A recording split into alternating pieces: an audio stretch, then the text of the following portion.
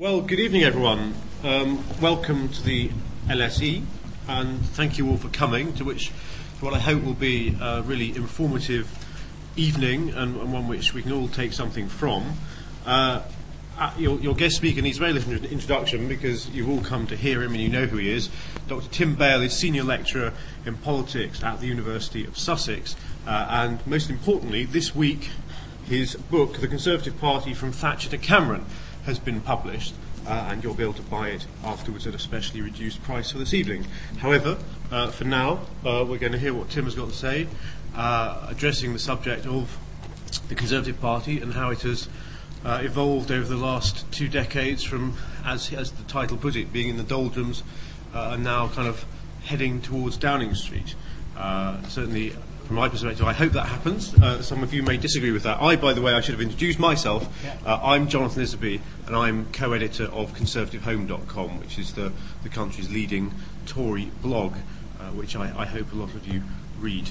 And in fact, Tim wrote an article for us just on Monday addressing some of the issues which he's going to address tonight. Anyway, I give the floor to Tim. Thank you. Thank you very much. Can I just check that this is working? Okay, that's fine. Okay, it's very unusual for a university lecturer to get a clap before he starts, and it's actually very unusual for a university lecturer to get a clap after they start, so I'm doing quite well. It's not necessary for a book to begin with a poem, but it is necessary that at the heart of every book there should lie a puzzle. And before I start tonight, I want to outline the 2 central questions that my book tries to answer. The first is, what took this party, a party that is well known for its appetite for power, a party that is very used to, after being defeated, dusting itself off and coming back very quickly, so long to make that transformation this time around. There's never been, not since anyway the early 20th century and the 19th century, a period where the Conservative Party has taken so long to actually get its act together. So that's the first question I'm interested in answering. Second question follows naturally, if you like, from the first, which is, why did it take so little time after 2005 for the party to, as it were, do the right thing? So those are the 2 questions I want to try and answer in the next 35 minutes, and those are the 2 questions that drive the book. I should also say something about my approach to politics, and it's also, I guess, very much my approach in this book, because I want to argue that in politics generally, but in terms of falling into the hole and getting out of the hole, we have to take cognizance that politics is about agency as well as structure. In other words, it's about what people do as well as the organisations in which they work. Politics is also about volition as well as environment. In other words, it's about what people want to do, what politicians want to do, as well as the context in which they operate. And opposition is about self-help rather than simply waiting it out. I should also say that I believe very strongly in the idea of path dependence, by which I mean what you do or what a politician does early on matters a great deal, because it constrains his or her ability to do what he or she wants sometime in the future, which is why this book is constructed around an analytical narrative.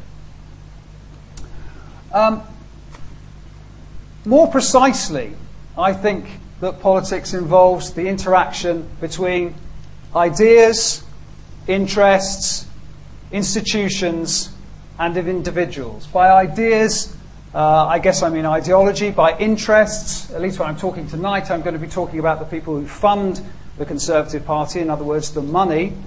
By institutions, I mean not just the organisation, but the rules and the processes under which that organisation operates. And by individuals, clearly I'm talking about the men and women who people that particular party.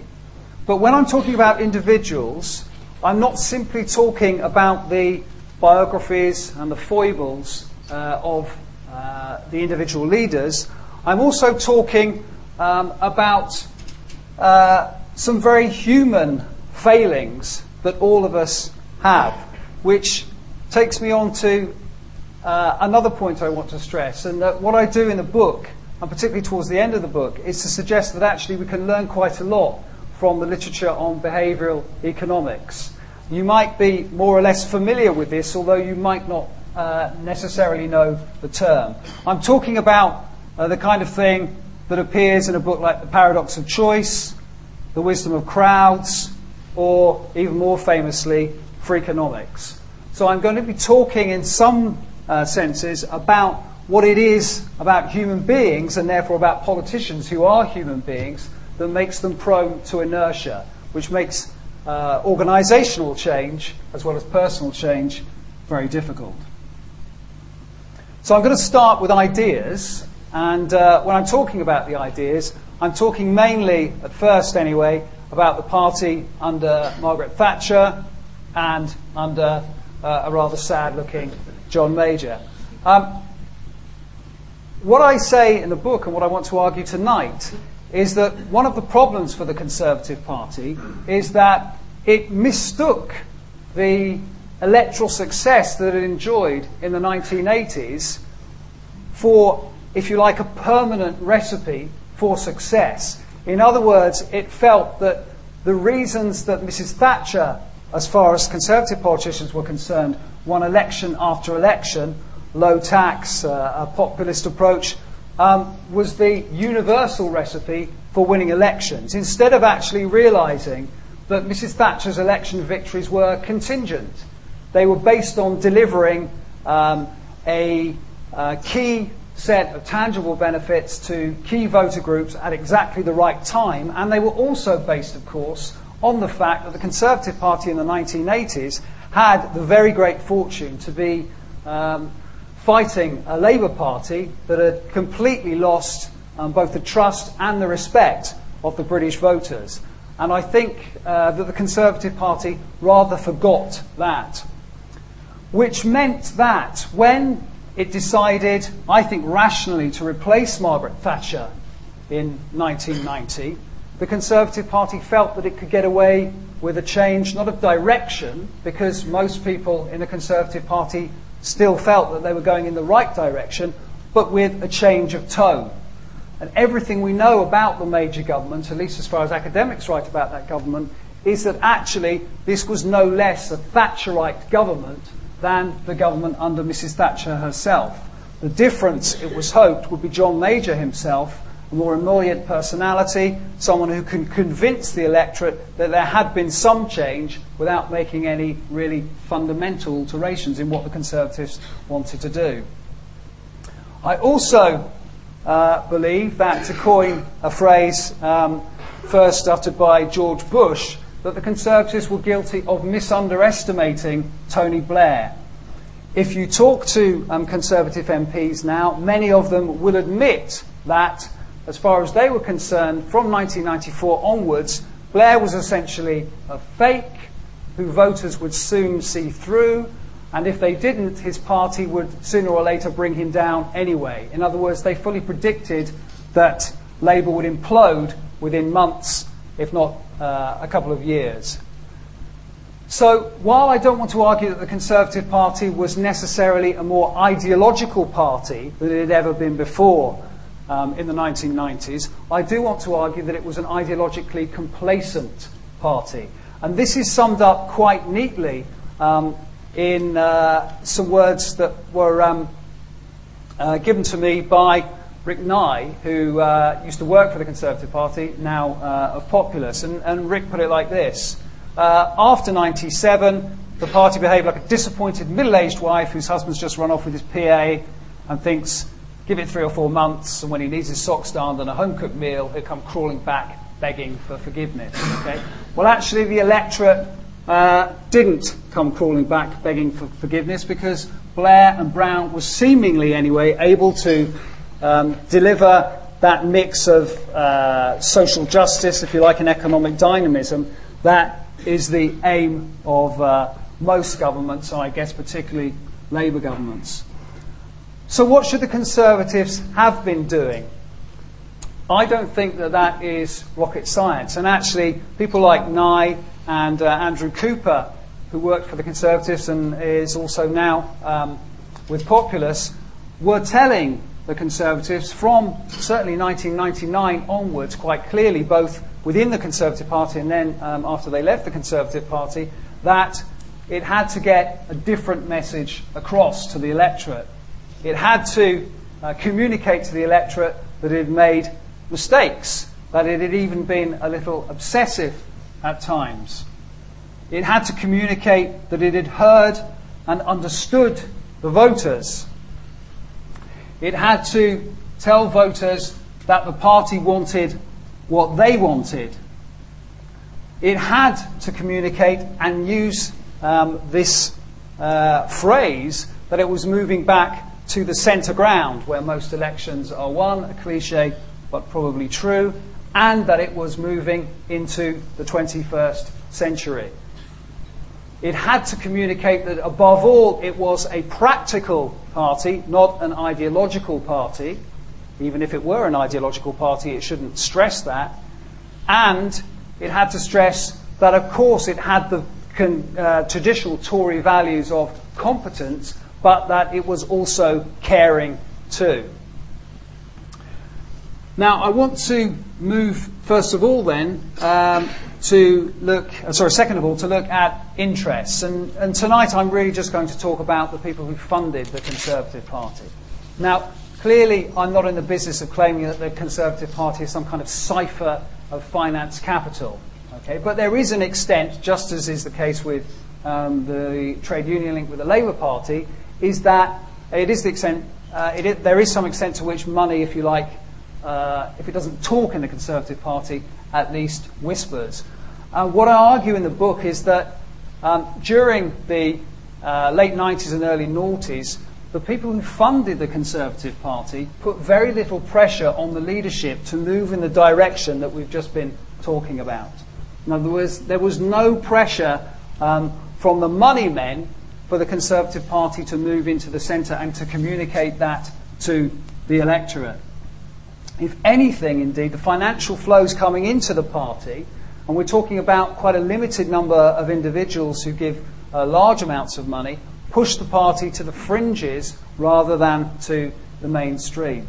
I think there was a break point, however, and that was under IDS, which was when things got so bad for the party that the money men, those who were either giving money to the Conservative Party or who had given money to the Conservative Party but had stopped doing so in despair, decided that things had become so bad for the party that they had to act. And one of the interesting things about Ian Duncan Smith's leadership is how long it took the party to actually rid themselves of a leader who many people were convinced within days, if not months, could not do the job. It seems to me that the break point came when the money men actually went public with their disquiet over Duncan Smith's leadership. That's when you saw MPs screw their courage to the sticking place and actually make the change. And there's also one man in particular who put his mouth where his money is. And here, I guess, I'm really talking in the first case, in terms of pushing the party to the fringes, about someone like Stuart Wheeler, and the man who put his mouth where his money was, I'm talking about the much maligned Lord Ashcroft, who it seems to me, through his self-funded research, which resulted in a book called Smell the Coffee, which was an attack, if you like, on the way that the 2005 election campaign had been conducted, and in his view had missed so many targets, actually, I think, gave a lot of ammunition for modernisers within the party after 2005. And, of course, Ashcroft has had a big role as well in Target Seats Initiative and more organisational matters. So that's interests, and I guess I've dealt with those quite swiftly because I want to move on to institutions. Parties are obviously very large, very complex organisations, and any large, complex organisation has a tendency towards inertia. Okay, they are extremely difficult to change. They are, if you like, oil tankers rather than little speedboats. But one can argue that the Conservative Party had particular institutional problems. The first one I would identify is that it is very difficult in this party to criticise the strategy or what passes for strategy of the leadership without being seen as disloyal. In other words, if anyone exercises what Hirschman calls voice, okay, their loyalty is questioned, and sometimes the only alternative for them is exit. But you don't always have to be a threat to the leadership to be criticised, to be ripped to shreds. I think a very important critical juncture for the party in the late 1990s was Peter Lilly's Butler lecture, rather mistimed on his part, actually, as you will see in the book. But this was, someone who was very identified with the Thatcherite cause, coming out and saying quite early on, really, that things had to change, informed by his reading of the polling that the Conservatives were doing at that point and the focus groups that they were doing. Came out and said, the party has to admit that it may have got things wrong, came out and admitted that perhaps there wasn't a role for the market in certain key public services, and Lilly was absolutely ripped to shreds for that. And that was a dire warning to anyone else within the party who might choose to suggest the alternative strategy, especially in public. And this brings me on to another institutional aspect which I find very interesting. I would argue that political scientists, when they divide parties up into the party on the ground, it's the party in the country, if you like, the party in public office, that's the elected representatives, and the party in central office, that's the staffers, the advisors, etc., are missing something. I think nowadays we also have to take account of the party in the media. In other words, the conservative commentariat, those people who write the op-eds and who write the leaders. Because actually, if you look at the party under William Hague, Ian Duncan Smith, and to a lesser extent Michael Howard, I think it's true to say, because those first two leaders in particular were in so much trouble so early on, they paid far more attention to the party in the media than they did to their activists, understandably, because they've never had much role in the Conservatives' policy positioning, or their MPs, or even their shadow cabinets. Okay, so the party in the media, I think, is very important. And it plays an important role in this story, because one can argue that, unlike in the 1980s on the Labour side, when the Labour Party in the media, and I'm talking about here something like the Daily Mirror and the Guardian, were continually pushing the Labour Party towards the centre, when it came to the Conservatives, the party in the media was actually pushing the party away from the centre and towards the fringes. So it had a malign influence, if you like, if you believe, as I do, that a more centrist strategy would have been the best one. The Conservative Party also has a very presidential leadership. Okay, this is not in any sense a collective or democratic organisation. When the leader changes, what you essentially see is regime change. Okay? The leader is the person and the group around him who determine policy and strategy in this party. No one else does. I would argue not really even the shadow cabinet. The shadow cabinet's important in the sense of getting buy-in, but actually it's the group around the leader who matter most of all. And if you've got a system like that with very few collective restraints, you've already got a system where there are no mechanisms, if you like, for criticising the leadership without your loyalty being questioned, then it's all the more important that you get the right guy with the right strategy. If you make the mistake of electing the wrong person, you're in more trouble in some ways in this party than in many other slightly flatter structured parties. Now, making the right choice very often means deciding what you want and what you need to do before you actually hire someone to do that job. That's, after all, what most companies do. But the Conservative Party, certainly after 1997 and after 2001, rushed into leadership contests. They didn't have any choice, of course. because John Major stepped down straight away, and William Hague did exactly the same thing. This unfortunately meant that the Conservative Party was not in a position to conduct a proper post-mortem on its defeats. And the fact that it didn't conduct that post-mortem, the fact that it didn't do its research and think very hard about what it had got wrong and perhaps what it needed to do, made it all the more unlikely that it would choose the right leader and the right strategy. Finally, on institutions, we should stress that political parties, particularly when they're in opposition and choosing a leader, are fishing in a very, very small pond. Okay, we are talking about a party with less than 200 MPs. Once you have excluded the mad, the bad, and the dangerous to know, okay, and once, as most parties do, you think it's important that you elect someone with a reasonably safe seat, you are left with a frighteningly small number of people who can do the job. Okay, which means that your executive search, if you like, is hobbled from the very start. Anyway, talking of very small ponds brings me neatly to this very small pond. And I'm moving on now to talk about the role of individuals. What I want to say about both William Hague and Ian Duncan Smith is twofold. For one thing, both of these men, and we'll start off with William Hague, were simply incapable of being taken seriously by the public from the very start. Okay, and this is where path dependence comes in.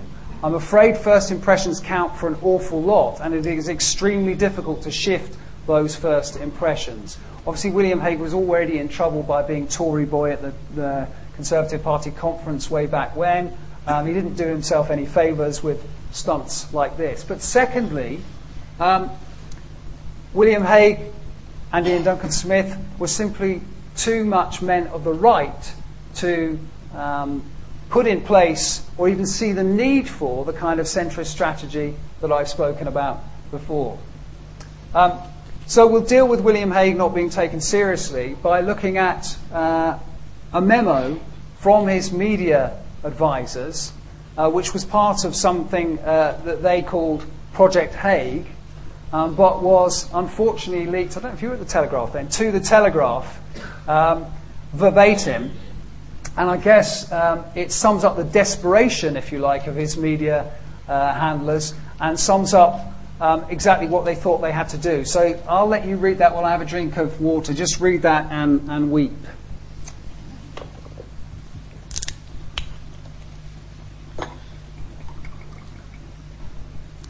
Okay, so I think you can agree if a party's getting as desperate as that, then they are seriously in trouble. But more than that, of course, I would argue that William Hague actually wasn't the right man for the job in ideological terms either. Because, to quote his biographer, Joanne Nadler, his gut politics are traditionally populist and nationalist right-wing, overlaid with Thatcherite economic libertarianism. And that is, after all, what you essentially got from the Conservative Party in the late 1990s. William Hague could, of course, sell that kind of strategy because it was natural to him. But the fact that it was so natural to him actually made it very difficult for him to even see the need for, or the justification for, another kind of strategy. And incidentally, I don't buy into the idea that William Hague tried modernising and then retreated back to some kind of core vote strategy for two reasons. One, I don't think he ever did try modernising, unless you count him appearing in a cagoule and baseball cap and sipping rum punch at the Notting Hill Carnival. And also because I don't believe in any such thing as the core vote strategy. I think a fellow academic, Jane Green, makes this point very well, actually, that the Conservatives didn't fight the 2001 election or the 2005 election thinking that they had to mobilise their core vote, so much as actually thought that the only things that they could appeal on to the British public were those issues in which the British public had some sympathy with the Conservative Party: law and order, immigration, and Europe. It's not a core vote strategy. It was an attempt to reach out to voters more generally. And as somebody who I interviewed in the book said, William was a right-winger. Let's not pretend he was a prisoner of the right. He was a man of the right. In other words, he was the wrong man to do the kind of job the Conservatives needed to do. Which takes us nicely on to a quizzical-looking Ian Duncan Smith. Ian Duncan Smith basically had the same problem as William Hague, with the additional complication that he was not only failed to be taken seriously by the public, but he was not taken seriously by his colleagues. And this is a quote from the book, which you may have seen, because I think John Runtill used this in the Independent. Can't say who said this, but it sums up very neatly, actually, a lot of people's feelings within the Parliamentary Conservative Party about Ian Duncan Smith. Now, it may or may not have been unfair, but nevertheless, this was the reality in terms of the way that people thought about him. The very loyal point refers to his behaviour over Europe in the mid-1990s. Some schemed and plotted. Some just thought it was best to, as one of them put it, put the padlock on the door and wait for better times. But there is a but with Ian Duncan Smith. If you were cynical, you would say that he did the party an enormous favour by, like Michael Foot in 1983, being so bad that actually it helped wake the Conservative Party out of its torpor. Or if you were being less cynical, you would say that he managed to sow the seeds of the kind of social justice, compassionate conservatism approach that David Cameron has since taken up. And we have to remember that David Cameron's soundbite, there is such a thing as society, is a direct lift from the Ian Duncan Smith years, and a book published then that Ian Duncan Smith wrote the foreword to. Which brings us on to Michael Howard. And this, of course, is the conventional image of Michael Howard. Now, he was the right man for the job in some ways, because at that stage things had got so bad for the Conservative Party that they really needed someone to instill a sense of morale and discipline in their parliamentary ranks. And Michael Howard was able to do this incredibly effectively. Okay? He was a serious, heavyweight politician. The problem was that he was a serious, heavyweight politician with a lot of ideological baggage. So if you wanted a man to modernise the party's appeal, to make a more centrist appeal to the voters, and above all to communicate some sense of change, this was not the right man to do the job. As somebody I interviewed put it, Michael's highly capable, a very old-fashioned, strongly right-of-centre Conservative politician who wasn't well placed full-heartedly to lead the party back to the centre ground. So in other words, by picking Michael Howard, as the party almost had to do, because it was having a nervous breakdown by that stage, worried about being third behind the Liberal Democrats, they picked a man who was going to paint the party even further into the ideological corner that the Conservatives had got themselves into by that stage. Again, though, there is a but, because Michael Howard did the Conservative Party an enormous favour. He not only put the party back together again in terms of its self-discipline, but by delaying a leadership contest, he actually ensured, or at least facilitated, the election of someone who could convincingly convey that modernising, more centrist image. So Michael Howard's guts, if you like, in not doing a John Major and not doing a William Hague, but sticking around in order to see through what he hoped would be effective constitutional changes, did the party an enormous favour by allowing it to conduct a post-mortem, if you like, on what had gone wrong after 1997. Now, that post-mortem to some extent took place during a very extended leadership contest, but the fact that that leadership contest was so extended meant that the post-mortem was much more serious. The examination of what had gone wrong was much more serious than it had been after 1997 or 2001. Now, I've talked here about the individuals and their foibles, but of course we're not just talking about the leader. We're talking about the people around the leader, the shadow cabinet, the coterie, as it were, that surrounds each man. And here's where I'd like to say just a little bit about some of the cognitive biases that actually encourage the party towards inertia, towards not changing. And these are things that, in some senses, affect us all, both individually and collectively, but which haven't really been considered yet by political scientists. Political scientists borrow a lot from economics, but we're still borrowing from a very kind of old-fashioned economics, which does not take into account all that we've learned in the last 10 years about the influence of human psychology and the irrationality, if you like, of economic actors. Without using all the jargon, what behavioural economics teaches us, for one thing, is that we value what we already have more than we might get by risking it. In other words, we tend to be risk averse. It's bird in the hand rather than two in the bush. If you're looking then as an organisation to change, you have to somehow offset that tendency. We also tend towards short-term satisfaction rather than long-term gains.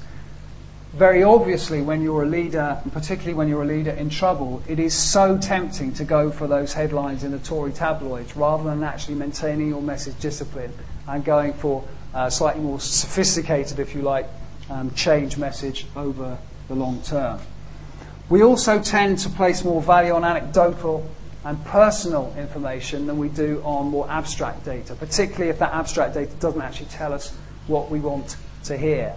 What I find very interesting about the Conservative Party, and indeed probably other parties as well, is that they spend an absolute fortune on opinion research, a very great deal of money on the people who interpret that research for them, and then they don't listen to it. Okay, then they pay no attention to what the people, the electors are telling them, and what the pollsters, who they pay to do this research, are saying the electors are telling them. Many people in the shadow cabinet and in the circle around the leaders will actually place more weight on what they hear at the proverbial dog and duck pub, or the golf club, or when they're getting their hair cut, or when they're having meetings with their activists or people who they consider to be ordinary voters, than they do in what they're being told by scientific, or supposedly scientific, research. We also overestimate our efficacy. In other words, we think we're better and more effective than we are. We particularly overstate our ability to persuade other people. Most of us think that we are above average in everything, okay? Which is strange because, well, for obvious reasons, we can't all be above average. But politicians in particular, I think, are afflicted by this cognitive bias. Okay? In order to become a politician, it requires a massive amount of self-confidence. And I think a lot of politicians take a heroic attitude to public opinion. They believe that they can shape the preferences of the public rather than necessarily have to accommodate to those preferences. In other words, they believe that they can pull voters towards them rather than necessarily seeing that they have, to some extent, to move towards voters. In opposition, in particular, I think government and opposition are clearly very different things. In government, you can deliver things to people which may make a difference and may, in the end, help shape their preferences. And there's some indication that, for example, the sale of council housing in the 1980s was a preference-shaping move. But that's not something you can do in opposition because you've only got words rather than deeds. And then there are the collective biases like groupthink and herding that we've heard so much about recently, of course, in the Chilcot inquiry and all the other inquiries into Iraq. Why didn't somebody say to Tony Blair, we need to have a meeting about this in Cabinet. We need to actually talk about it openly and thrash out whether we really do want to do this thing. And this is something that we see again and again in studies of foreign policy, but also domestic policy. The failure of people to disregard the lead from the top and the failure of people not to move with the herd. And again, they're not things that are very often applied to political decision-making in political parties, but I would submit that they make just as much difference in that kind of domestic micro-politics as they do in foreign policy decisions like Iraq, like the Cuban Missile Crisis, all the classic studies of groupthink. Now, of course, moving on to the next individual, I'm not going to suggest that David Cameron is completely immune to all this. Okay? But I am going to suggest that he has several advantages over his predecessors. I don't want to say that David Cameron is the heir to Blair. He, after all, has said that himself. Okay? But it is true that he has, if you like, the skill set to be an effective opposition politician in the 21st century, particularly with regard to communication. I think it's true that Cameron is a one-nation Tory. He's not so much a man of the right as his predecessors. But by one nation, I do not mean the kind of patrician, soft-centred, Ian Gilmore, if you like, style of left-wing Tory. I actually think that David Cameron is a one-nation Tory in the true sense of the word, in what I would say is the Ian MacLeod mould. Some of you may remember Ian MacLeod, very inspiring politician for the Tories in the 50s and the 60s, one of the authors of the original One Nation pamphlet, which was not necessarily about a kind of patrician, soggy, leftist approach. It was, however, about adapting to some extent to the context in which he had to operate. It was about adapting to what the electorate wanted, but it was about stressing that the Conservatives can preserve and maintain the welfare state, but simply do it much better than their Labour counterparts. Cameron also embodied change. Okay?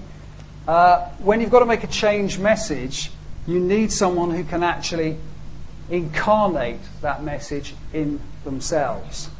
And Cameron was able to do this with a series of, very striking photographic images. I would, if I'd had time, have illustrated my point by perhaps photoshopping these photos and superimposing the faces of previous Tory leaders on these photographs.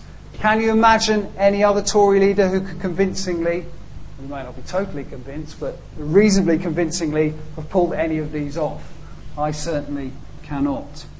David Cameron, after he won the leadership in 2005, I think it was a 2006 New Year's message, said something which made a lot of people cringe. He said, like Gandhi, we have to be the change we want to see in the world. Now, of course, that's fridge magnet philosophy, isn't it? Okay, but there is an extent to which, when you have to communicate change and you have to cut through to voters, the ability to embody and incarnate it is extremely important. It's a cliche, but so is a picture is worth 1,000 words. Now, this hasn't wandered in from another presentation. This is to make a point that Cameron understands sequencing. As one MP put it quite nicely, talking about the fact that so many people in the Conservative Party were very worried about his early attempts to change the image and hug a hoodie and hug a husky and hug almost everything in sight when he first came in. He made the point that in some senses David Cameron was doing a Rolf Harris painting. And if you're familiar with Rolf, you'll be aware that Rolf does all sorts of little squiggles. You have no idea what's going on until finally, right at the end, he makes a few more squiggles and the picture emerges. The point that this guy was making, in other words, then, that Cameron always knew that this was a staged approach, but that he had to reassure people, he had to gain permission to be heard before he could bring back in some of the more traditional Tory themes. Cameron, I would argue, can also calibrate. In other words, he can move between the poles of tough and tender, which is, after all, the point of this poster. Yeah? I'll cut the deficit, not the NHS. He could only say this because he was able, going back to the sequencing, to reassure people in the first place before he went on to a slightly tougher message. Forget the airbrushed face. That was probably a very bad mistake. But one can argue, however, if I were to criticise Cameron, that recently perhaps all this talk of the age of austerity has actually meant that the Conservatives' claim to competence has shaded back into the kind of cruelty, if you like, that some people associate with the Conservative Party, which presumably explains why you've had some not very edifying tacking back over the last few days in light of the fact the economy is not recovering perhaps as much as people thought. And there is, of course, a danger in doing that. There is a danger in calibrating, in oscillating, because as the general election looms nearer, of course, cut-through is very important and simplicity is very important. So running a more kind of sophisticated message might be difficult during an election. And of course, as no doubt Simon Jenkins would say, we can't forget that Cameron was to some extent in a much easier position than his predecessors. Okay? He was facing a Labour Party that was past its sell-by date, both in terms of Tony Blair and, of course, in Gordon Brown. No one is denying that. I don't actually happen to think myself that that is enough to win you back government, but clearly it's very important. And clearly the poll lead that Cameron built up very early on was instrumental in his ability to actually convince his party that they picked the right man. Also, of course, again, rather obvious, but it's worth saying, time passes. Okay, the old and the bold leave Parliament. Some of the poison goes out of the arguments. Mrs. Thatcher is consigned to history rather than being someone who can actually make a difference, if you like, in the internal debate of the party. So Cameron is to some extent taking advantage of that fact, almost inevitably. But it's also very important to realise that it's not just generational replacement, okay, that we're talking about here. People within the Conservative Party have actually changed themselves, okay, become slightly more pragmatic over time. What I want to argue is that Cameron was essentially pushing at an open door with a large number of people in his party. And that personal conversion, if you like, to pragmatism is nicely illustrated by the man who in 1999 said this: "No location is as undignified as being in the centre, an arid region where no principles can take root, etc., etc. A shameless place for politicians to be, and those who are there are politicians of easy virtue, happy to massage public opinion, but never to challenge it." That, as some of you may know, of course, was the arch-moderniser Michael Gove. Okay? Not someone we now associate with a hard Thatcherite right style of Conservative politics. So there's been some personal change there, some personal growth, if you like, as well as some collective change. Which I guess brings me back to the poem, which might now resonate with some of you, a classic of self-help poetry. It's not something a genre I particularly dip into myself very often, but this, I think, summarises the Conservative Party's change quite neatly. But I've begun with a poem. I'm going to end slightly more riskily with a joke. You should never do that in lectures. We always tell young lecturers, but I'll try it anyway. And the joke is this: how many therapists does it take to change a light bulb? And the answer is only one, but the light bulb's got to really want to change. Okay? And to some extent, I think that's what we've seen. But whether the efforts of this therapist will actually result in a clear win at the general election is something we're going to see. And whether they do or not, what we're also going to see is whether the Conservative Party that he leads has changed as much as he might claim, or is in fact a party that has changed rather less and rather little, as some people fear. Okay, thank you very much.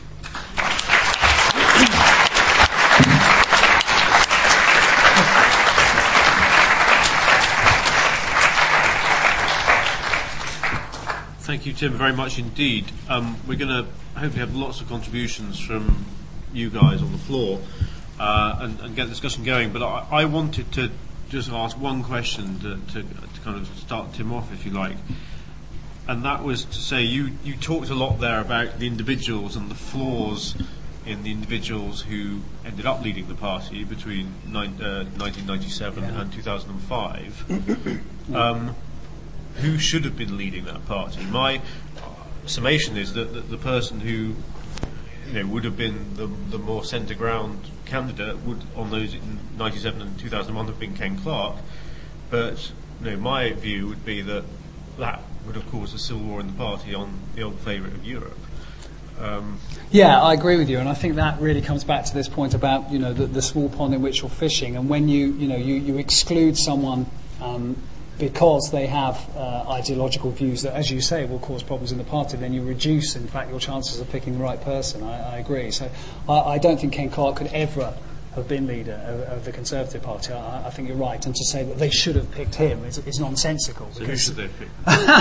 Who should they have picked? Well, I haven't gone back and actually told them that much. I think I'm being kind of presumptuous enough to tell them what they should have done anyway, but who they should have picked as leader, I don't know. Some people would argue maybe if they picked Michael Portillo in 2001, that may have made a difference. But even then, we're talking about someone who would have deeply divided, I think, particularly constituency activists at that time, and indeed some of the MPs. He might have been a better choice, although actually I think even at that time Michael Portillo hadn't quite got it in the way that he got it a little bit later on, actually. And I think he only wanted it completely on his terms. He wasn't willing to. Yeah, and that is quite interesting. I think Michael Portillo makes it very clear in the book, actually, that for him to have actually wanted the leadership, he would have had to get a vote of clear vote of confidence from the party and a mandate for change before he even took it on, actually. And that, after all, in some sense, is what David Cameron actually got himself. I mean, we do have to remember that David Cameron did win an election contest on a change to win platform. Now, clearly not everybody voted for him, but I think that illustrates that there were a lot of people in the party willing, if you like, to give things a go by then. Partly because, as Michael Howard himself says in the book, he kind of tested the right-wing strategy to destruction in 2005. There didn't seem to be much other alternative, I think, for a lot of Conservatives by then. And by the way, I mean, just to say about leadership contests, I think one of the interesting things I found about talking to people about the 2005 contest was that it's my belief that David Cameron was always going to win that contest. Okay, I don't think David Davis blew that contest in Blackpool. David Davis blew that contest by being David Davis for the last 10, 15 years. There was no way that David Davis was going to ever win that election, and because of that, I think David Cameron was always likely to win it. Okay, let's get some contributions from the floor. There are microphones roving. Yeah, and by the way, they don't have to be questions. I mean, they can just be comments. Sure, we can absolutely. just have a general discussion. So, gentleman in the front row. Thank you very much. John Ewan. Couple of points. First of all, Mr. Cameron's opposition to proportional representation is quite well known, and yet there is the very distinct possibility that he may end up as the leader of a largest party without a majority, given the arithmetic. And I'd be very interested to know how you feel he would handle that situation. The other thing is the elephant in the room, otherwise known as the European Union. How could David Cameron prevent a repetition of the quarrels which have caused so much problem, so many difficulties in the last few years, both in and out of power? Thanks very much. Okay. Just to take the PR one and the hung parliament, I'm looking at Janice here because we're doing a meeting at the Conservative Party Spring Forum on precisely these kinds of questions, actually. One thing I would say about the possibility of a hung parliament is that I find it very interesting that most Conservative MPs assume that if the Conservatives are returned as the largest party, they will somehow be automatically given first go at forming an administration. It strikes me, actually, that the more likely possibility is that Labour will try and do some kind of deal with the Liberal Democrats, whether they're smaller than the Conservative Party or not. And if we look back at British political history, I think it's entirely constitutionally proper and possible that Gordon Brown will not simply leave Downing Street the day after the election, but will actually try and face Parliament either because he thinks he can do a deal with the Liberal Democrats, or he will try and force the Liberal Democrats to bring the Labour government down and therefore make it very clear to Liberal Democrat supporters that a vote for the Liberal Democrats is a vote for a Conservative government. So I suspect still that we'll get a minority Conservative government in that case, but I don't think anyone should assume that that is the constitutional norm, if you like. It certainly is not. As for the elephant in the room, and I've described it on other occasions as the kind of iceberg issue, I think it really is going to be a problem. Not for the reasons that it was a problem in some ways in the 1990s, where the Conservative Party was actually very divided over the issue of Europe, but primarily because actually it is now so thoroughgoingly Eurosceptic. And it seems to me that it will be very difficult for any British government to follow the kind of agenda that some people in the Conservative Party would like that government to follow without running into major problems negotiating with its European partners and actually threatening, if you like, some of the national interests of this country. And we have seen, and this does go back to the 1990s, that governments generally, while they may be ideological creatures, when it comes to foreign policy, do tend to have a more consensual view of the national interests. And I think one of the, in some senses, admirable things about John Major was that, in his terms anyway, he put up with a lot from his party because, as far as he was concerned, he was actually pursuing the British national interest. So I do think it's going to be very difficult for David Cameron, if he becomes Prime Minister, to deliver the kind of policies on Europe that a lot of his supporters would actually like. So I think it will be a difficult issue for him. I don't think necessarily the party will fall out with itself, but they may fall out with David Cameron. Yeah. The gentleman right at the back.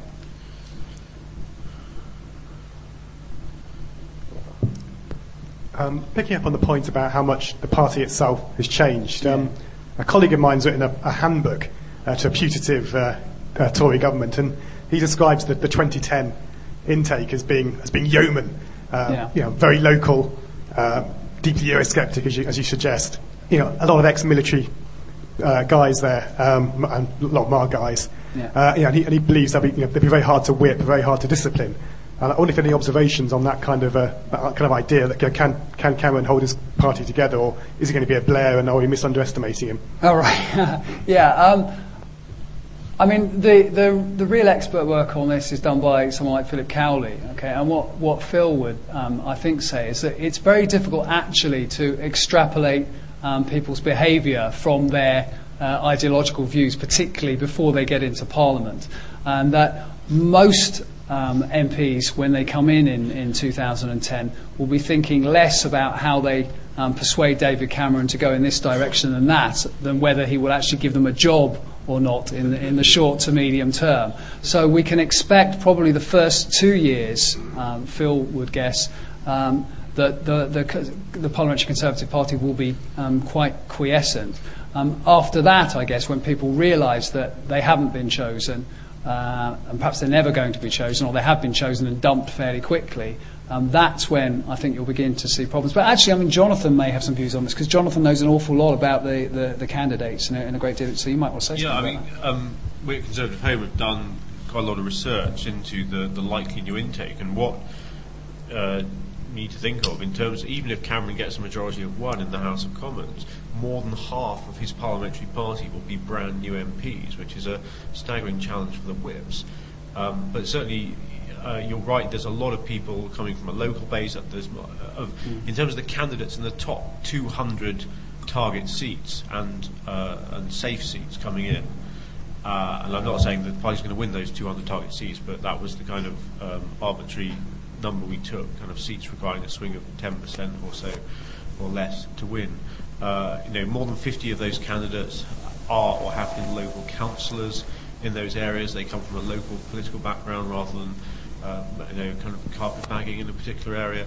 And one thing that's quite significant that, again, people haven't put a lot of thought into is David Cameron's pledge to reduce the size of Parliament by 10%. That is, by 65 MPs in that first Parliament, which would suggest that you're going to have an election in 5 years' time.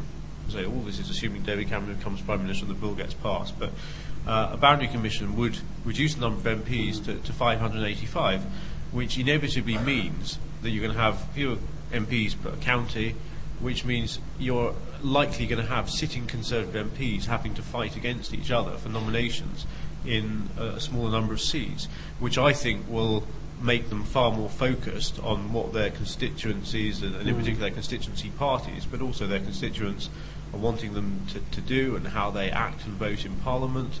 And also think in the wake of the whole expenses saga, when faith in politicians is an all-time low, I think the new intake are going to be more focused than ever on wanting to not be seen as being part of a political class and a Westminster class, and wanting to be grounded in their constituencies and doing the right thing by their constituencies, even if it means challenging the party.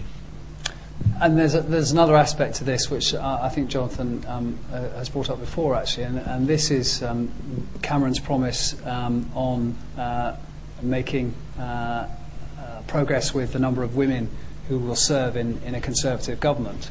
And that will mean that actually, if he does meet those promises, that there may well be some very aggrieved men within the Conservative Party who feel that they have been overlooked on purely tokenistic grounds, and that is something that perhaps could cause more tensions as well. I don't know if you want to say anything about that. Cameron has said it is his aspiration. It's aspiration. I believe it is now. Yes. That he wants, at the end of a parliament, for a third of his ministers to be women.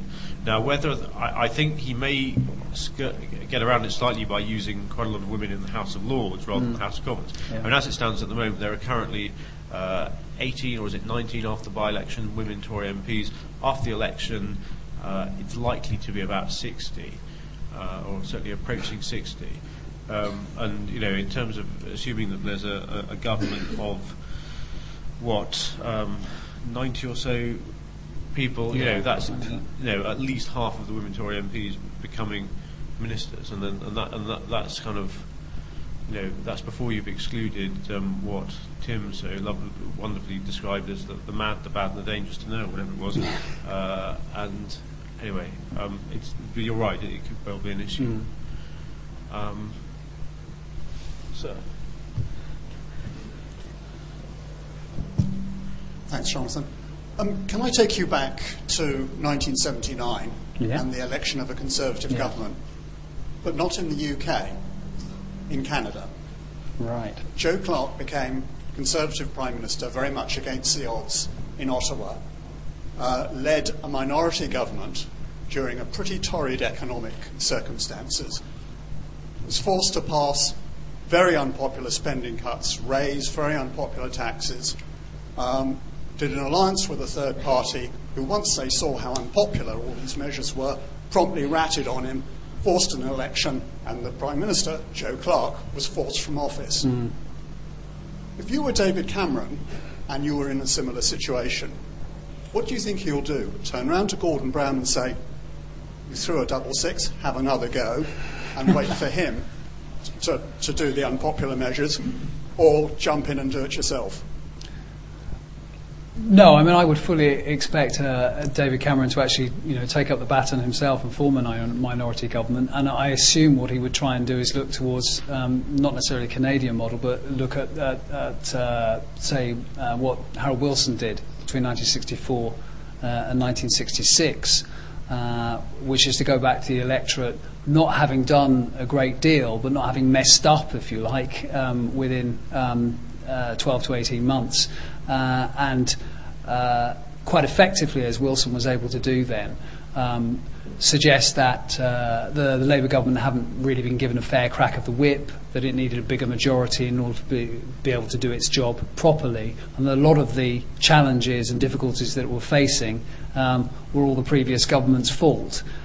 So, I mean, in terms of the kind of rhetorical political strategy, I'm sure it would be that. But then that begs the question of what he does within those 12 to 18 months, the kind of measures that, as you say, he might need to, or as you hint anyway, he might need to enact. And I think that's where, obviously, a great deal of prioritisation is going to have to take place. We're going to have to, think, well, what is it that a Conservative government could pull out of its current programme that it could feasibly do in those 12 to 18 months. And when we're looking, obviously, at some kind of action on the deficit, but probably not too much, given what Cameron's been saying recently. And presumably we're also looking for a few kind of flagship policies. I mean, people in this hall may have as much idea about, what would work in that sense. I would have thought, for example, the education reforms we'll probably see come through, not least because they're fronted by Michael Gove, who most people in the party regard as a sort of talented prospect, but which I think are also, if you like, symbolic of the kind of new style of conservatism. So I'd expect to see them, but other people might have ideas. Jonathan might have ideas about other pieces of legislation or policy that they'd prioritise. I mean, certainly in the first 100 days, which is kind of a narrative that's driven very much by the media, but one which will be used as something by which to judge them. And I think the 100th day is the Saturday, the 15th of August, if there's an election on May the 6th. And I think the 15th of August is a Saturday, so the Sunday papers can do all their stuff in the middle of August when it would otherwise be silly season. But the big three priorities for the first 100 days, I'm reliably informed, would be obviously the whole addressing the deficit issue, and there will be an emergency budget within 50 days. And then the two big things, education you mentioned, and the other big one is welfare. Now, both those areas, education and welfare, are areas that really need legislation to get things moving, but actually you won't actually see results on those probably till the end of that Parliament at the earliest, because it takes time to set up new schools, and it takes time for culture change in the benefit system and all the rest of it to take hold. So those are certainly early priorities, but they're not quick wins. No. Are there any questions at the top? Yes, there's in the front row in the gallery.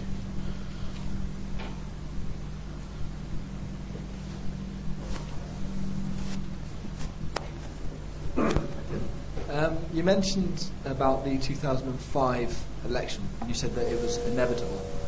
I'd be interested to see if you could go into more about that, because one of the things that was interesting is the conventional narrative is that the Blackpool conference, he gave this amazing speech that actually won. Actually, if you were the people who were there with the clapometers, which measure claps, the most popular speech in the hall was actually Malcolm Rifkin.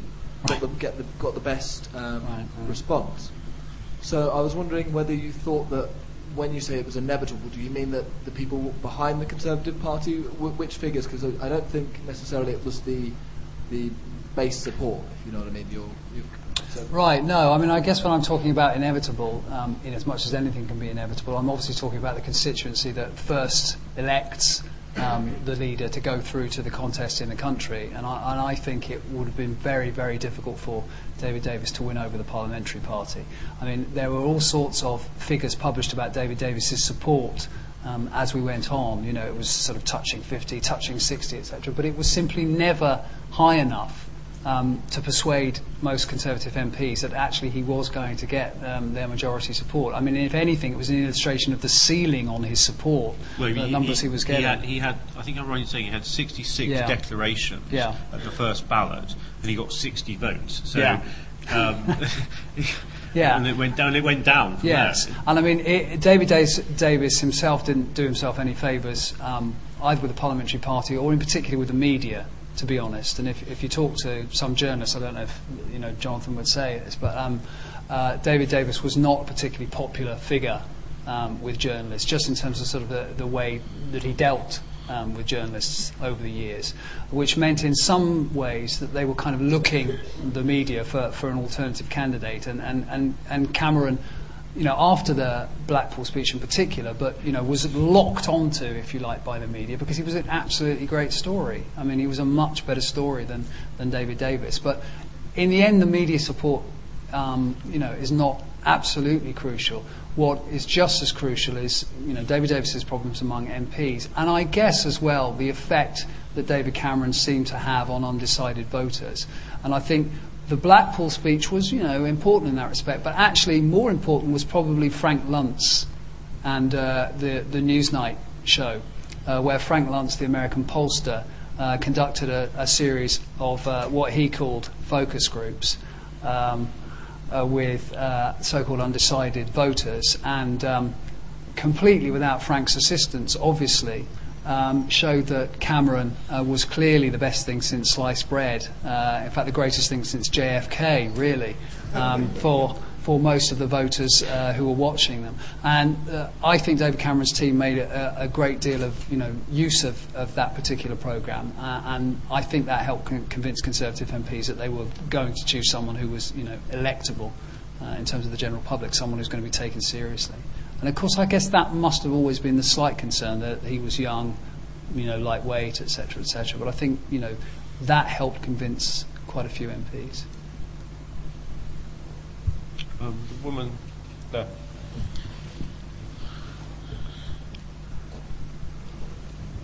Hi there. I was wondering if you could expand on the role that behavioural economics plays in your thesis. I've been quite fascinated by how the parties managed to claim this idea for themselves, but I've been more fascinated by academics letting them away with it. Isn't it a bit embarrassing to be saying that people make irrational choices as though it's something new? Right. Well, it is new for political science, actually. I mean, what? Sorry? 50 years. Well, I mean, it is interesting, isn't it? Political science, I guess, is a discipline, and it's a discipline that's kind of I come out of, which is possibly overly eclectic, possibly lacks a sense of self-confidence in its ability to kind of build up frameworks for itself. And certainly in the last 20 years has become, in America, completely dominated almost by a kind of rational choice approach. And the interesting thing about that rational choice approach is that it relies on a very kind of reductionist, economic model, the kind of Homo economicus model that economics has long since abandoned in some ways. But political science doesn't seem to have caught up at all with that fact. Now, obviously, when we're talking about people's voting behaviour, I think there will be some political scientists who are willing to acknowledge that the irrational side of people makes a difference. But in terms of actually decision making, particularly within parties, I've seen no one actually take account of any of these kind of this move of psychology into economics at all. And when it comes to especially decision making behaviour, and especially the extent to which people will or not risk change, it seems to me, a very obvious explanation, one that we can't afford to ignore. And while, as I say, I think individuals are important in terms of their personal biographies, I do actually think that we do have to remember, and it seems a very obvious point, but it does have to be said that politicians are, not immune from the same kind of, biases that, cause us to mess up our personal lives and our professional lives in so many ways, and cause us to move towards all sorts of suboptimal solutions. And that's where I also think that this concept of path dependence is extremely important, and that is actually something that political science has taken a bit more seriously. It doesn't come straight out of economics, but some institutional economics brings it in. And I think political science is waking up to the fact that time is incredibly important in any explanation. But of course, when you're trying to do, for example, comparative politics, it's very difficult to build time in as well as space. And when you're writing a book like this, what do you do? Do you actually run it as a narrative or not? Now, I know and I was saying this at a seminar earlier, some of my colleagues are out there and they said it. I mean, the two things that make hardcore social scientists reach for their revolver are the words narrative and description. Okay, and of course this book to some extent is full of some of those things. So it's a kind of a risky book in that sense for someone who also wants to produce a book that hopefully is kind of amusing and entertaining and interesting and says something to a wider audience, but that will also be of interest to the community that I work within. So it's a difficult one. The woman.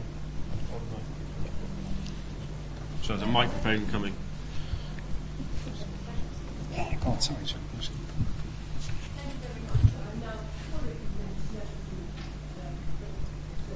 Oh, okay. I thought you were going to say enroll at the University of Sussex. Yeah, good. Yeah. The reason why women can't get into Parliament is because we cannot get ourselves in, however hard we try. And when I was an active member of the 300 group, there were a number of extremely able women who tried hard as they could never get in. By the way, I was turned down as insufficiently articulate. Right. Well, they were clearly wrong on that count, obviously. Yeah. Oh. In my mistaken days. Right. But if you look at some of the women who have there was Barbara Castle, who was quite head and shoulders above anybody else. We've had Mo Nolan, we've had Claire Short, and Mrs. Thatcher. And why we have to be called token women, as if we aren't really worth being there, but you know, we've got to placate those things with a sweet or two. I really object to this, and I hear it time and time again, and especially from men. Right. Okay. I don't think it's a problem that afflicts the. Actually, why don't you stop with the microphone? Can you stop with the microphone and just give the microphone to the lady with the purple scarf on, because she might actually have something interesting to say about this. You better introduce yourself. I'm Janice Small. I'm the prospective parliamentary candidate for Batley and Spen, and I'm no token woman. No, absolutely not. No, they don't. In the party, David Cameron has worked so hard to get women, 30% of the parliamentary party will be women. I never played the sort of central office game. Had I been playing that game, I think I would have got there sooner. I'm number 143 on the list, so David Cameron has to win an extra 26 seats over his 117 to get me there. But I can tell you, when I went for interviews, an awful lot of interviews for target seats and also safe seats as well. And what David Cameron did was change the perception of the selectorate, because it's not the problem of the country and the perception of women in Parliament, it's actually the selectorate, the Tory selectorate that we have to go through. And because they're of a certain age and class, etc., that will change. That will change very, very soon, inevitably because of age. But what David Cameron did do is say to the people, you've got to interview 50% of women. Now, a lot of them went screaming and kicking, but we stood in front of them, and a lot of them said, oh, yeah, we've got some good women here. We've got doctors, we've got dentists, we've got school teachers coming forward, we've got people from all different backgrounds. I come from a very working class background. My father was a coal worker, my mother was a cleaner. You know, I'm now hopefully going to be one of the next MPs in David Cameron's cabinet. So we have changed, and there's an awful lot of us there that are not token women.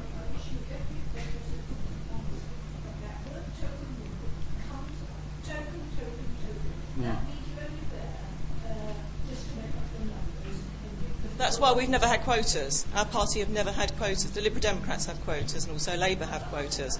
Yeah, but I'm just saying we don't have that. You know, we're still quite democratic. Couldn't resist a dig at the other parties, could you, Janice? Well, they don't have quotas, Tim. You know, we don't have quotas. I know. Do you want to pass the mic on to the middle of the row where there's a man with his hand up?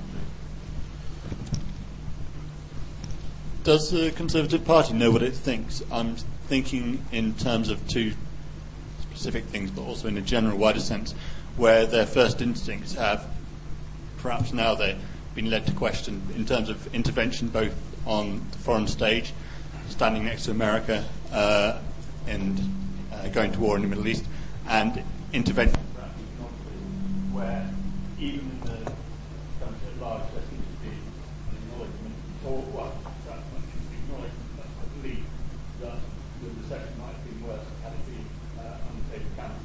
I was wondering, do they know where they stand?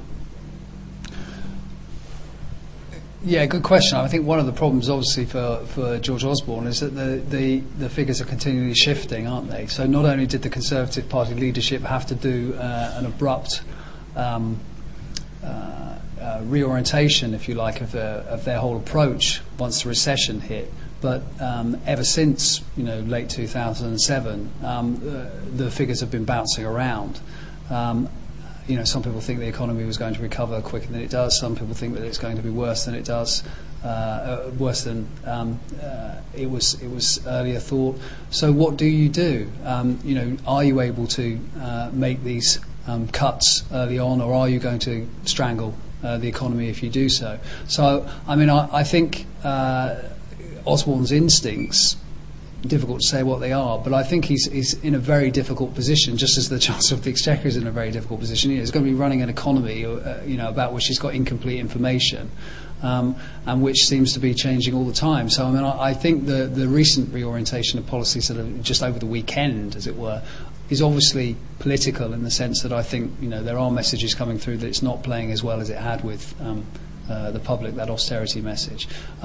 But it's also trying to take account of the fact that this guy might actually be running the economy in 6 months' time, and that clearly he doesn't want to be the Chancellor that chokes off a very feeble recovery very early on, irrespective of what his instincts may be.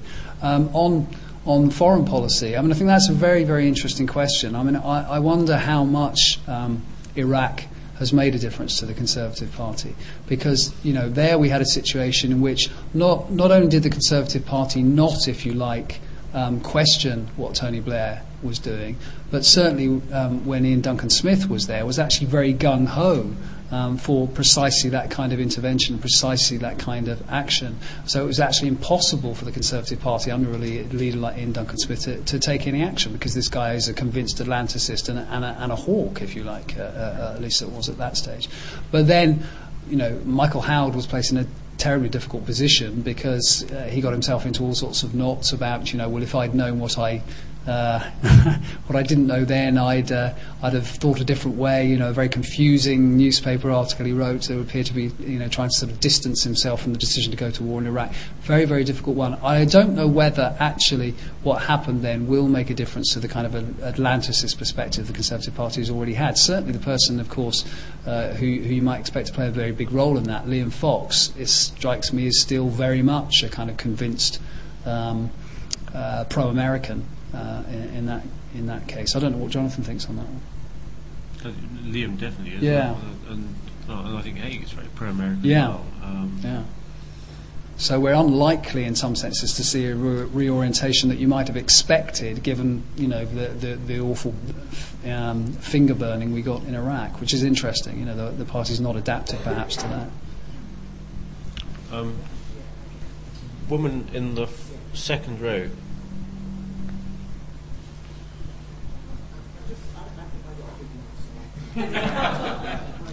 You and me. I just wanted to, not woman. Yeah. I just wanted to say, recent current affairs show that the Conservative Party have sort of taken a U-turn in terms of the aggressive approach that they initially took in cutting the deficit, and how does that sit with the National Health Service?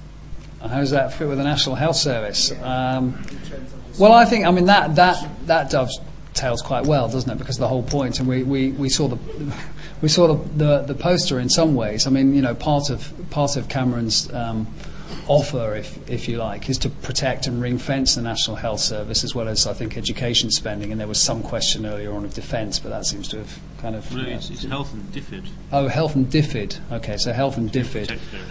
So they're the two protected areas. So, health spending shouldn't suffer either way, whether they take an aggressive attitude to the deficit or not. That's the idea. You don't look like you believe that.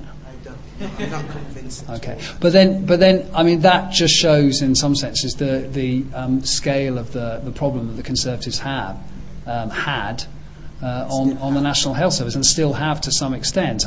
That's why you get exactly that kind of poster, because it has to be continually reinforced that this is an area that's going to be protected, and this is an area you can trust the Conservative Party on. And I think Cameron has done a great deal actually to reassure people about that. No, you don't look like you're easily reassured to me. I just wanted to say, because I had another question. Yeah. I hope when he's choosing a lot of women in his party, it's going to reflect the society he is, which is multicultural. Yeah, that's a very good question, isn't it? The extent to which actually the changing makeup of Conservative candidates is actually as kind of real as people suggest. Obviously, Janice is saying there that there has been some change, but I rather suspect that a lot of the women candidates that we're getting will probably be like a lot of the male candidates we're getting. They might be local, but they're not going to come from a particularly different background to the backgrounds that have traditionally served the Conservative Party very well. But again, Jonathan, you might question that. I don't know. In terms of their sort of occupational background. I think that's you're possibly being slightly unfair. Looking at the new candidates coming in, there is there's quite a number of what I would call Thatcher's children. I think the people coming in are people who politically came of age during the 1980s, but also, there are a lot. I think there's the kind of demonstration of social mobility as envisaged by Thatcher is coming through, and there are quite a lot of candidates coming through who haven't been to university at all. There's a lot who are people who are talking proudly of their humble roots and how they've got on in life by adopting that very kind of 1980s Tory approach of kind of getting on and doing the right thing by themselves and their family and making some money and so on.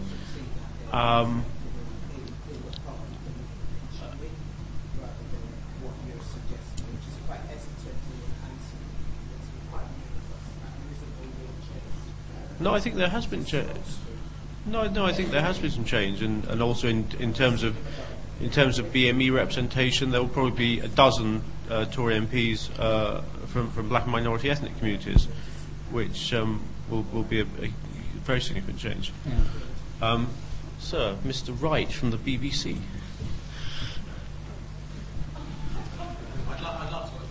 You've got to finish your degree first, though, haven't you? Yeah. Two things. You mentioned Lord Ashcroft, and I still think he could be problematic in the months before the election if the Electoral Commission come back with their judgment on him. Can you tell us a bit about why he's backed the party as he has done for the last few years? I mean, we know from that copybook that he's a real strategist. He loves the politics. He loves the game. What does he actually believe in? We hear nothing from him, so we don't know. I mean, have you picked up what he wants this party to do that he's ploughed so much money into, and he clearly wants to win? And the second thing, why haven't the Tories got this election in the bag? It's an old government, deep recession, they can't break through 40%. They have looked fragile the last month in particular. The calibrated policies look like they're creaking. There are questions about David Cameron's personality carrying it through. How worried should they be about the position that they're in now on the eve of this election? Those are the two questions. Well, to answer the second question first, I mean, I think in some senses the state that they're in at the moment illustrates why people who say that the Conservative Party just simply in the end had to sit back and wait for the electoral pendulum to change are so wrong, because one of the problems about what they did in 97, 2001 and 2005 is that they haven't really come within touching distance of the Labour Party in terms of the Labour Party's majority in Parliament, and to actually overcome the size of the electoral mountain they face. They would be doing incredibly well. I mean, historically, it would be incredible for a government to be able to overhaul in one go a majority like that. I mean, the only hope that they have is that, of course, Labour, weren't that popular in 2005 and won't be that popular this time. So I think that people who argue that the Conservatives should be kind of running away with it right now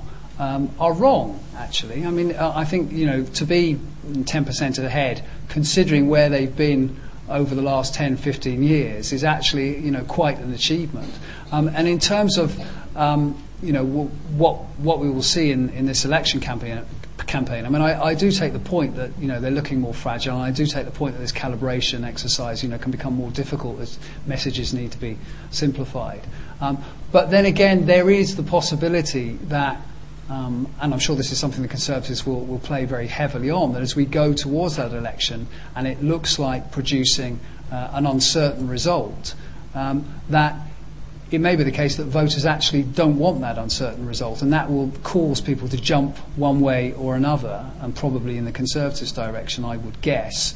And that might mean the predictions of a hung Parliament are slightly off, actually, and that the Conservatives will probably achieve, a working majority. And I think I know this is something that Jonathan thinks as well. You, I guess, have to look at what's going on in the target seats to see whether, in fact, the swing at a national level is actually underestimating how many seats the party will pick up in Parliament. And that takes us neatly to Lord Ashcroft, doesn't it? Now, in terms of what Lord Ashcroft actually thinks, I don't know, it's a very interesting one, because this was a guy who really stopped funding the Conservative Party when John Major came along. Actually asked for his money back, didn't he? I mean, he had a big loan made out to the Conservative Party that, with some considerable difficulty, the Conservative Party had to pay back to him in very short order. So frustrated was Lord Ashcroft with John Major's kind of Weasley words and wishy-washy politics. This was very much someone who, was a man who sort of pulled himself up by his bootstraps and was very much a Thatcherite.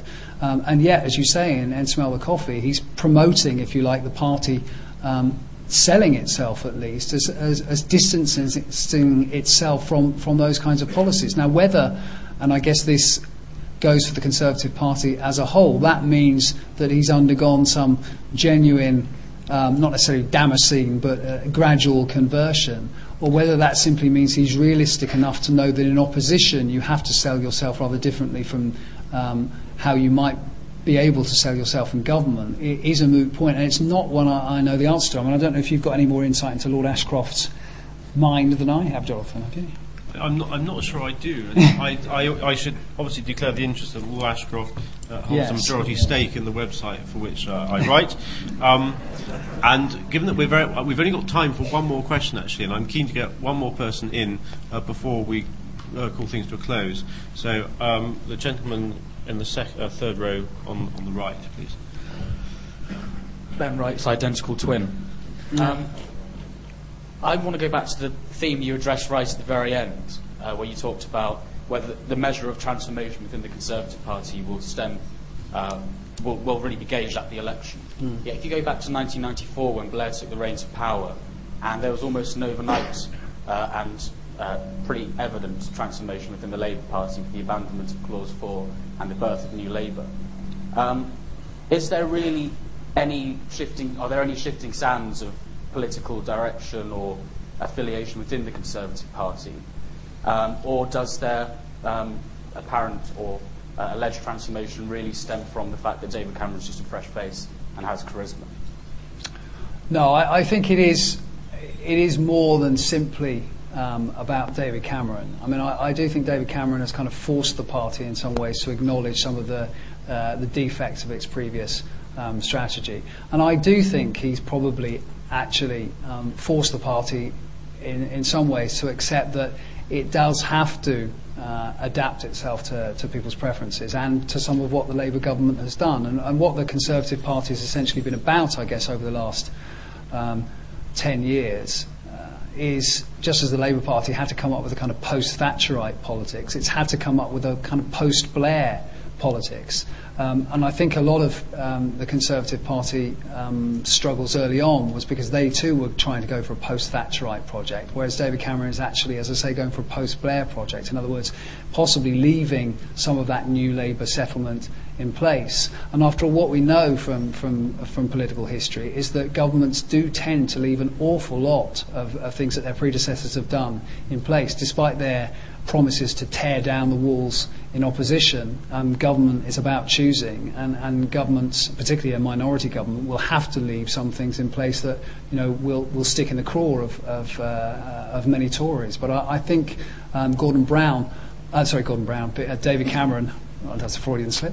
I don't think. I think David Cameron, and this is where I think Ian MacLeod is very important, is very much a one-nation Tory in that respect, in the sense that I think he's realistic enough to know that politics is to some extent the slow boring of hard boards, as Weber said, and that you can't do everything very, very quickly, and you do have to come to terms to some extent with what your predecessors have done, even if it's not something you would necessarily do in your heart of hearts. Well, ladies and gentlemen, the clock has struck 8, so formalities have to come to a close. There were lots more questions we couldn't take, so you clearly want more. And in order to get more, you can buy Tim's book. Good link. It is, if you outside the lecture theatre, it's on sale for £20, which is a reduction of £5 from the cover price for one night only. And Tim will obviously be around to sign copies of the book for you as well, which he looks forward to doing. But as you prepare to dig out for your purses and wallets to do that, I hope you'll show your appreciation to Tim in the usual way.